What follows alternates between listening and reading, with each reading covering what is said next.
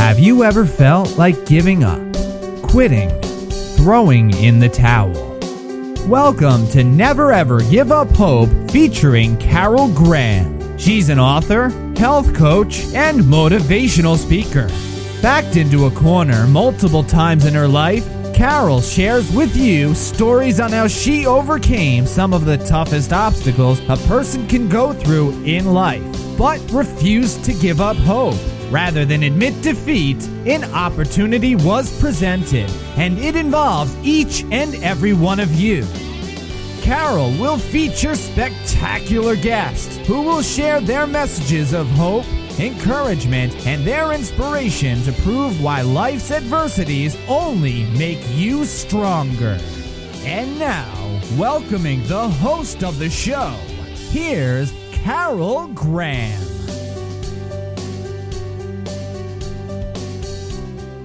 Welcome to Never Ever Give Up Hope. Never Ever Give Up Hope is a show about people who have done just that. No matter what they were thrown into or what they had to overcome, they always hung on to that thread of hope and was able to turn their lives around in whatever situation. They didn't give up no matter what. Many of my guests have survived incredible circumstances, such as extreme poverty, and then they have become successful multimillionaires from one extreme to the other. Some have overcome abuse of many different types and now are able to take what they experienced and use it to help others, maybe in coaching or in writing in many different areas. Some have overcome serious depression or disease, and they're now living free from fear and from pain and are able to share that story. Some of my guests have lived through wars, literally, in many parts of the world, and they have an incredible story of survival. So whatever they have overcome, they are willing to share that story, and that is what makes up this show. And we are now in 140 countries, which shows me that no matter where we are in the world, whatever corner of this globe, there are people who need not only the message of hope, but may be going through circumstances that they need encouragement and a boost. And that's what my guests do. And I am so thankful. They are all so special. They're all fighters. They're all winners. And they want to share their stories so that they can give us tips and insights on how we can overcome any type of trauma that we may be going through or have gone through. And not only to survive, but to thrive. And that's, I believe, one of the threads that runs through all the shows is that not only are they just surviving after they have overcome these traumas, but they are thriving, and that too is their passion for helping others. So I am so thankful to each one of my guests who have shared, and also to my listeners, because without you, we wouldn't have a show. And I thank you for your feedback, for your comments, for your reviews. It really, really touches all of us, all the guests, and all of us here at Never Ever Give Up Hope. So thank you again for making this show a success. With me today, I have Madhura Joshi. She is a passionate coach, speaker, and author who has made it her mission to help people identify, now this is crucial, identify their natural talents. I think a lot of people don't know what they are, and this is one of the things that she's going to share with us today. Also, how to ignite their inner potential and to start living the life that they were destined for. So thank you so much, and let's give a warm welcome to Madhura. Thank you, Carol. I'm so excited to be on the show today and to reach out to all your listeners. I am so blessed to be here very much. What I have discovered is that most people who are passionate in both coaching or helping others succeed have been at a place in their own lives where they overcome major obstacles. Now, Madhura, you have had more than one hurdle, which included severe depression, a devastating prognosis from your doctor, no one ever wants to go there, and also dealing with abuse as a young girl. Can you share that journey with us and the different things you went through at those different stages in your life? Yes, Carol, I'd be happy to. So let's begin with the abuse as a child. So I was 4 when the abuse happened. It was through my babysitter's cousin, and I normally rarely went to a babysitter. It was a very rare occasion that my mother was a stay-at-home mom. She was taking classes at the university in Montreal. It was very rare, but she had gotten the okay from family friends that these people were good to leave me with them because their son had been going there. I ended up being taken care of by them at that point, and unfortunately, circumstances had it that there was a predator in the home. Oh, my goodness. Yeah, and they pretty much, like, there was another child in the home as well, and I remember having to change that child's diaper, and I was 4. So they really weren't taking care of the children that they were supposedly supposed to take care of. And unfortunately, the abuse happened at that time. How did your mother respond? Did she find out?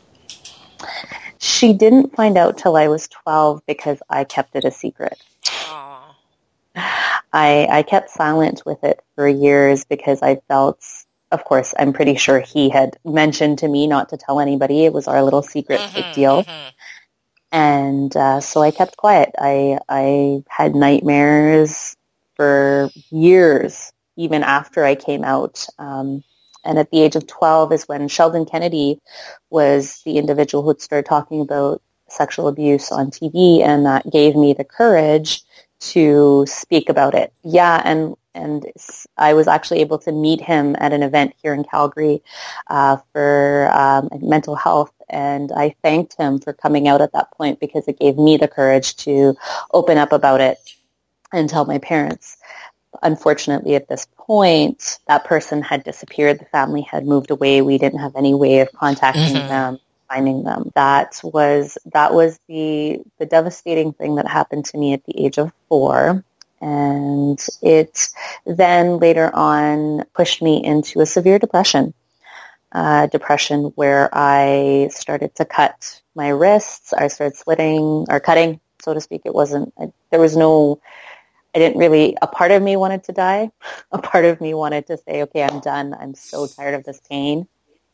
But I started cutting, and I hid it very well from everyone until finally someone at school saw my wrist and took me to a counselor. And I swore I'd never do it again because I was so scared that what my parents would think if they saw that. And then as I progressed into, graduated out of high school, went into college, and then my depression kicked up a notch even further.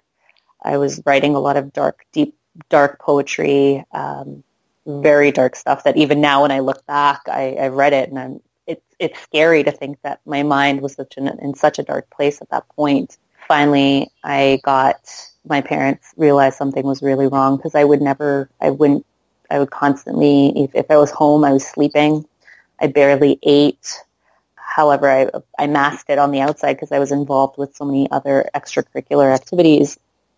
But at night was when it was really bad. So they finally realized something was up. They took me to the doctor. I got a psych evaluation at the hospital in city and was diagnosed with depression, was put on medication.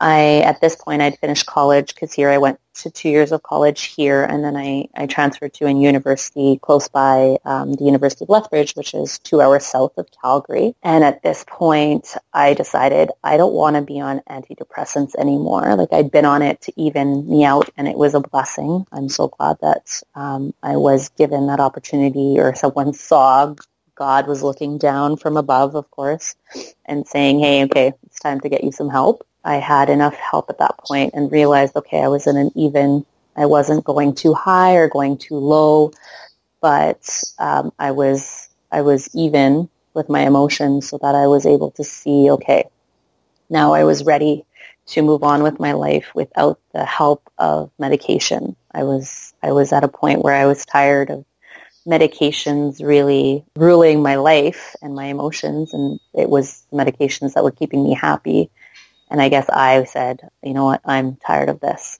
So I finally decided to go cold turkey. I don't suggest that to anybody on antidepressants. It's not the smartest thing to do, but I decided to go cold turkey, and it worked for me. Luckily, there was no big backlash on that. I managed to go through university. I did have some bumps along the way in university. I had some anxiety issues. I ended up actually getting kicked out of my program at the university and had to work my way back into the program. And I graduated. That was definitely a challenge, but I knew that there was no way in hell that I would not graduate from university, and I got my degree and then got a job before I graduated, and that is when I had an accident at work. Going back to when you were very young and you were self-mutilating, do you directly connect that with the abuse that you had, and or did you connect it with the fact that you were suppressing that? I think it was a bit of both. I think there was just a lot of internal pain that came along with what had happened as a child. And it was the only way that I felt that I could get it out. Like I could feel something on the outside, because it was so overwhelming when I was going through it that there was times where I would sneak into my parents' liquor cabinet to have a shot of vodka to see if this would numb the pain, because it was just so overbearing. And I think it definitely did have to do with what happened as a child. I think there was a lot of guilt associated with it.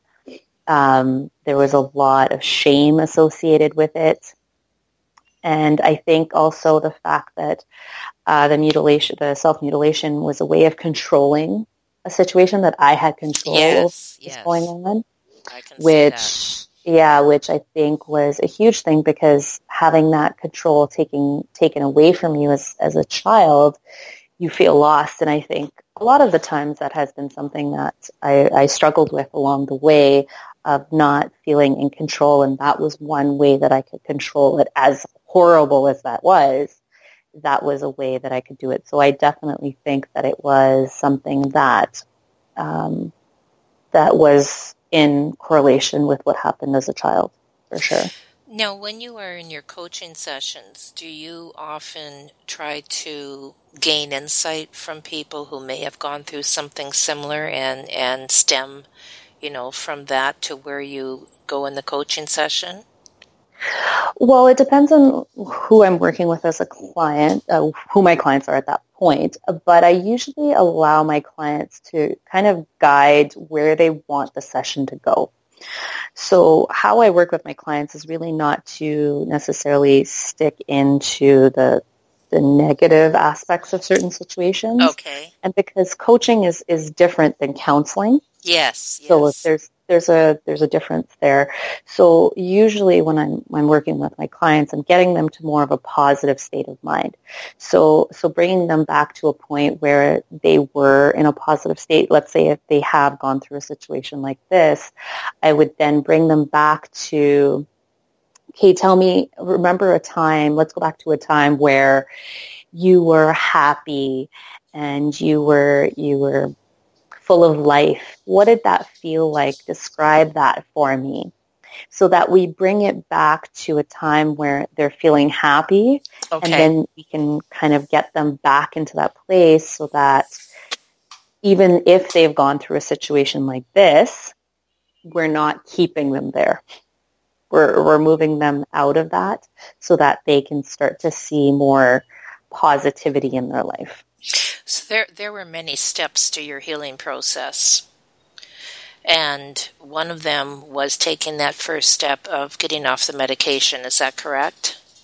Yeah, I think, actually the first step to healing was getting on the medication. Okay. And the reason I say this is because I was in such a low place that I didn't see clearly. I was there was a lot of anger towards God. There was a lot of anger towards myself. There was a lot of anger towards the outside world. I questioned why me for a long time.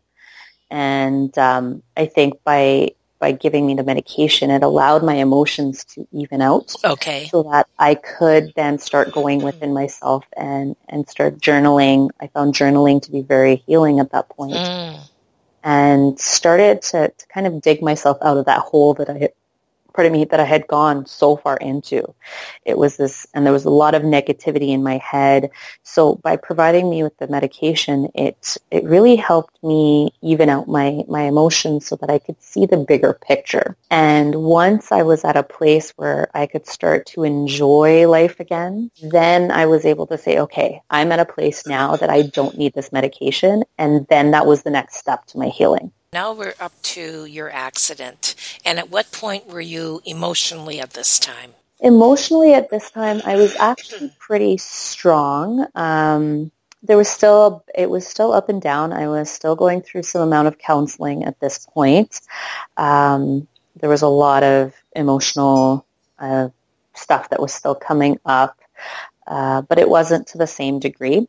And I think when people battle depression, it's an ongoing battle for a long time. And once you get to a point where you actually realize what it's about and you really dig down deep, there is a time and place where you can say that you have overcome, you have won the fight. So I wasn't quite there. I hadn't won the fight just yet at that point. But I was in a good place. I was in a good place. I graduated. I had found a great job, or so I thought it was a great job at that point. Emotionally, I was in a better state of mind for sure. And what had happened is I got this job, and I was 7 months into the job, I believe. 6 months into the job. I slipped on ice. Oh my goodness. Oh. Yeah. I slipped on ice, and I thought I sprained my ankle. And I had sprained my ankle many times. I think this was the 7th or 8th time that I'd sprained my ankle because I had played sports most of my life. And I played soccer, competitive soccer. Okay. And so ankle injuries were very predominant at that point with me and very common. So I then thought, oh, it's just an ankle sprain, no big deal. Went to the doctor. They said, yeah. So they took me off work for about a week. I could barely walk. My foot was the size of a football. And 1 week turned into 2 weeks turned into 3, and the pain wasn't going, and neither was the swelling, or my foot looked different colors, and no one could figure out what was going on. Really? And of course, working with WCB, workers' compensation, is very challenging because, of course, they don't want to have to pay you any more than necessary. They actually at one point had me followed to see if I was lying. This was a work-related injury. I was on the job and I was coming back to my vehicle at the time, and I slipped flat, and I twisted my ankle and fell back. So it was kind of like a two-way twist, I guess I should say. Okay. This was after, so I got WCB, and then after that they got me followed, telling me that I'm lying, and I had letters written to my caseworker saying that it's all in my head, which I actually recently found, and all these emotions of anger came back because I'm like, why would I lie about something like this? But what had happened is finally, after 6 months, they couldn't find the right answer. They kept saying I was lying, and so the company let me go. They gave me a severance package. I found a doctor who finally was able to diagnose me properly, but unfortunately, because it had been 6 months by the time they caught what the actual problem was, my body, my nervous system went out of whack, and it turned out that I had a problem called complex regional pain syndrome, which is when the nerves in my case, it was the nerves out of my left leg that had been completely shot. At this point, I was using crutches to walk, and then they put me to a cane, saying that if you're going to continue this, you need a cane because otherwise you're going to throw out your hip. So I did that, and I was using a cane, and at this point I was 25. the doctors at this point, when I finally found the specialist that knew what the heck was going on, they told me that I probably would never walk again. Really? Yeah. Never walk again, meaning without a cane, or never walk again, period? Without a cane. Okay. And without being in pain. Okay. So I was put on heavy pain medication, which then I had to be put on antidepressants to counteract the pain medication because it made me really feel like I was flying high. Okay. So I was on heavy doses of that. So I couldn't work. Did this throw you into a new type of depression? It did. It did. It was definitely a place where I went back into a dark place, and I was followed by a psychologist at this point and a psychiatrist, I believe. And so they helped walk me through that, and they helped me to really overcome and realize, you know what, it's okay if it is the fact that you're going to be using a cane for the rest of your life, you're still able to function. And of course, I had just graduated from university. I thought I didn't want to hear at the age of 25, hey, you're going to be stuck with a cane. Yes. Because, of course, walking into an interview at any place, if you have a cane, most companies, as much as they're not supposed to, most companies look at you differently, and they don't always offer you a job. There's lots of companies who do, but there's lots of companies who don't. So I was afraid that, great, I was not going to find another job. There was no way. I didn't know what was going to happen at this point. So yeah, it was very depressing. Luckily I had a great support system of friends and family that really helped support me and get me through a lot of the hard times. But I think it was then I really started to go within myself. And I truly think it was either the universe or God or someone looking out for me from above that actually after about 6, I would say, yeah, so I got laid off in September from that company, and then I started working for a gentleman doing marketing for his real estate firm in February. So it was about 6 months, and at this point I was still using a cane. I was still on medication, but I wasn't on the same type of pain meds. They had reduced it a bit because I was able to I kind of reduced it on my own first. And then the doctors were like, okay, if this is working for you, then continue on that. So it was a very depressing time because I really didn't know what was happening and what was going to happen. But you had pulled yourself up once before, and that must have been a motivation for you to know that you could do it again. Yeah, I think I dug very deep down inside to realize that, you know what, I can do this. I'm young.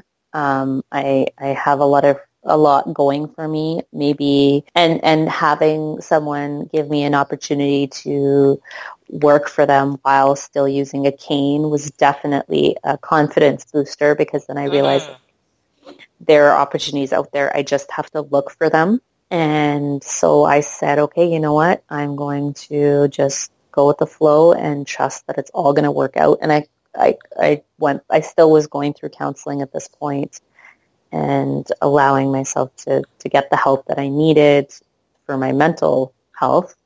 But it definitely helped to know that I've been through worse, so to speak, and I can do anything I put my mind to. And I just dug deep and kept saying, okay, you know what? I'm going to do this. I'm going to work where I can and see what happens. And so luckily I still had a lot of pain, but I managed to find a way not to use my cane anymore. I was on a vacation trip for a wedding that I went to, that the weather was really, really good, and I was going out and I wanted to drink. And so I didn't take my pain meds on a couple of days and found that it worked really well. But I was also at sea level. Because it was at sea level, it was easier for me. And then once I came back, I realized, okay, I still needed my pain meds, but I was able to go pain med free for a bit and just take the bare minimum pain medication that I had, the lowest dose.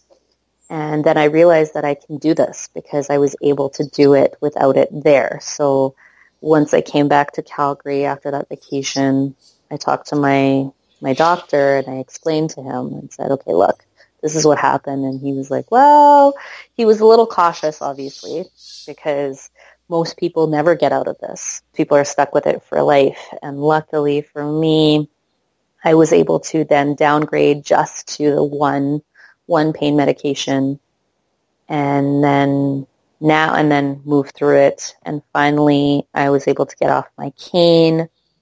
And now I'm completely pain-free. Did that come from pure tenacity, do you think, or did you find a way to build that strength, not just emotionally, but also physically? Well, I think there was a couple of things that helped it. It actually, I think I became completely pain-free after I started getting acupuncture. Okay. And I think that was my saving grace.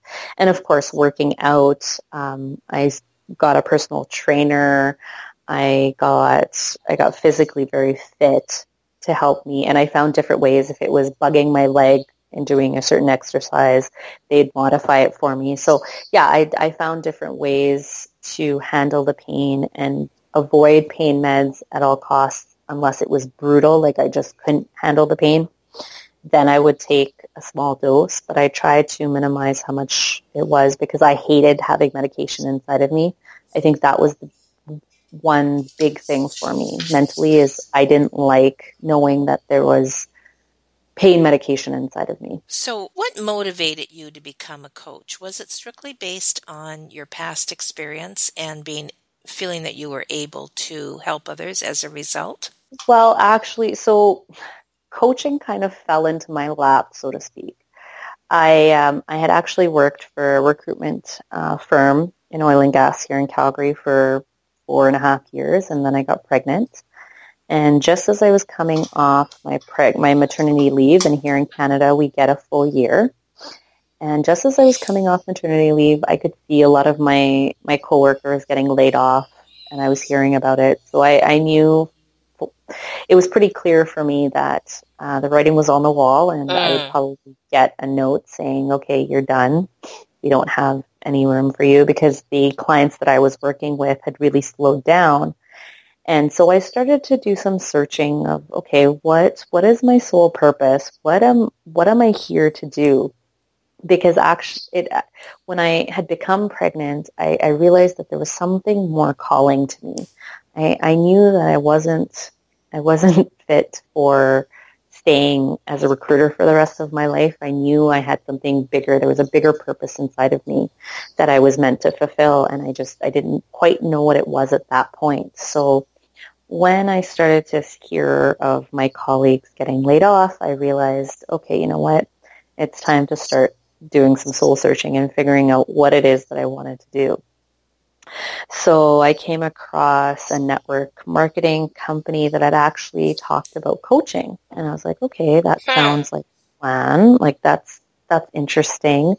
And I even thought about even going back to school to become a vet because I love animals and I've got 3 of my own at home. But my son was still very much attached and wouldn't let me leave him for more than an hour with anybody at that point. So that was clear that was not even an option to go back to school and get the credentials to go back to vet school. So I kept searching, and this network marketing opportunity came up, and I thought, okay, I'm really interested in the coaching because I've always found that people come to me for advice. So I finally said, okay, you know what, let me start to investigate this. And so I thought about it and dug deep and really started to figure out, okay, is coaching what I really want to do? And I realized that I've always been passionate about helping people. Since I was a kid, I've always wanted to, in one form or of another. And I thought, as a kid, I even wanted to become a doctor because I wanted to help people so much. But this was the best of both worlds. And so I figured, you know what, I have the skills. I've overcome so much then I know that my passion for this work is really what's going to be able to push me forward. And I'm really going to be able to help lots of people doing this. So I started to investigate more and more, and then said, okay, you know what, let's dive in. And the network marketing opportunity didn't necessarily work out, but it did open the door for me to jump into coaching. So I got myself a business coach, and helped me start my business. And since then have been working with a lot of amazing clients, and I'm now getting my higher certification as a certified professional coach at this point. And so that's really, my passion to help people is what really got me going, but it wasn't the way that I thought it would all happen.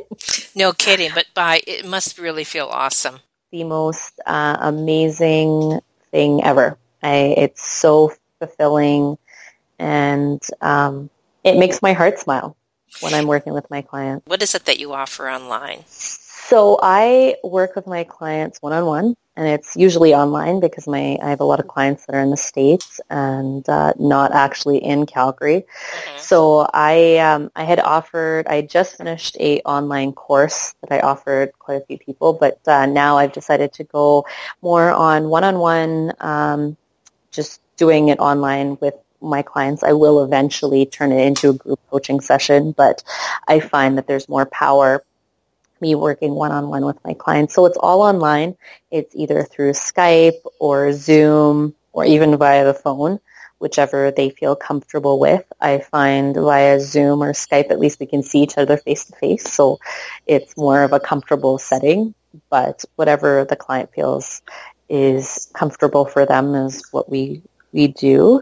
And I work with them either 12 weeks or 1 year, depending on what it is that they're looking for. And tell us a little bit about what you offer as far as the type of coaching and who would make a good client, like who you would be able to help. The type of coaching I offer is solution focused. So what we really do together what I do with my clients is I help them really overcome their fears, overcome any blocks that they may have, so that they really can tap into that inner potential that we all have. Each and every one of us has an inner potential that either you've tapped into at this point or you haven't. And you might have tapped into it slightly, but you know that there's more for you. So I'm really looking to work with clients that are soul inspired, that know that they want more out of their life. They're tired of the status quo that they're currently sitting in, and that they're ready to really transform their life into what it is that they're looking to achieve. If they've got big goals, big dreams, and they really they need that person to kind of help them realize that, those are the clients that I'm looking to work with. What motivated you then to write your book? Well, the motivation actually, this book has been in progress for many, many, many, many years. And I always said to myself, I'm going to write a book. I'm going to do it one day. And I actually started, I thought, okay, maybe I'll do a book on relationships. And then I started it and I stopped. And then I actually took a course last December called Surrender to Your Purpose by a dear friend of mine who's actually one of my mentors as well. And it was a 3-day intensive evening course. She was in Calgary. She had moved away from Calgary. And I then realized it all came together at that point. And I kind of had a download to say, okay, these are the chapters I'm going to write about. And I had it all put together. And I had a session with her early January as a follow-up to how things were going. And she told me, it's going to take you 3 months to write this book. And I was like, okay, yeah, as I sit and do it. And then my coach told me, because we had mentioned that I want to write this book, and I had all the chapters I started, and he told me on a Thursday, okay, by Sunday, I want a rough draft of your book. And I was like, what? You've got to be kidding me. I was floored. I'm like, there's no way. And he's like, no, you're going to write your book in 4 days. I was like, okay. So I didn't even tell my husband. I didn't tell a soul. And I just sat down and I started. And then by Saturday, I told him, okay, I've got a few more chapters left. I've started writing my book, and it's going to be done by tomorrow. I have to send him the rough draft. So 9 chapters later, it was 9 chapters later, Sunday night by midnight, book was done. No. I didn't even know that it was all in me, but it just, I sat down, took my laptop out, and I just typed it out. It was there. It was done. So that was excellent advice and an excellent push from him. Yes, and it was for me, I think it was a very healing experience because it was the first time that I had actually spoken about what had happened to me as a child, gone into details about what happened to me in university because no one really knew. Right. And what happened to me with the doctors. I even spoke about me having endometriosis and the doctors telling me that I probably couldn't get pregnant without having surgery, but thanks to acupuncture, that changed. So it was really big push from his part, and I'm so grateful to him for that. Well, tell us about your book now. So the book is called Ignite the Magical Powers of Your Inner Genie, and it's a book that really helps you to see that you have everything within you. You have those creative powers within you to create the life that you want to live. And I go through each chapter and there's little assignments that go along with it, but I go through it and talk about creating your why and figuring out what is really motivating you. Because if we don't have a strong enough why, it is very easy for us to give up. That's for sure, yes. We give up because it's human nature to say, oh, it's too hard. You know what? Forget it. I'll go back to work or whatever it may be. So if you don't have a strong enough why, it's gonna defeat your purpose of really moving forward with your whatever goals or dreams that you have.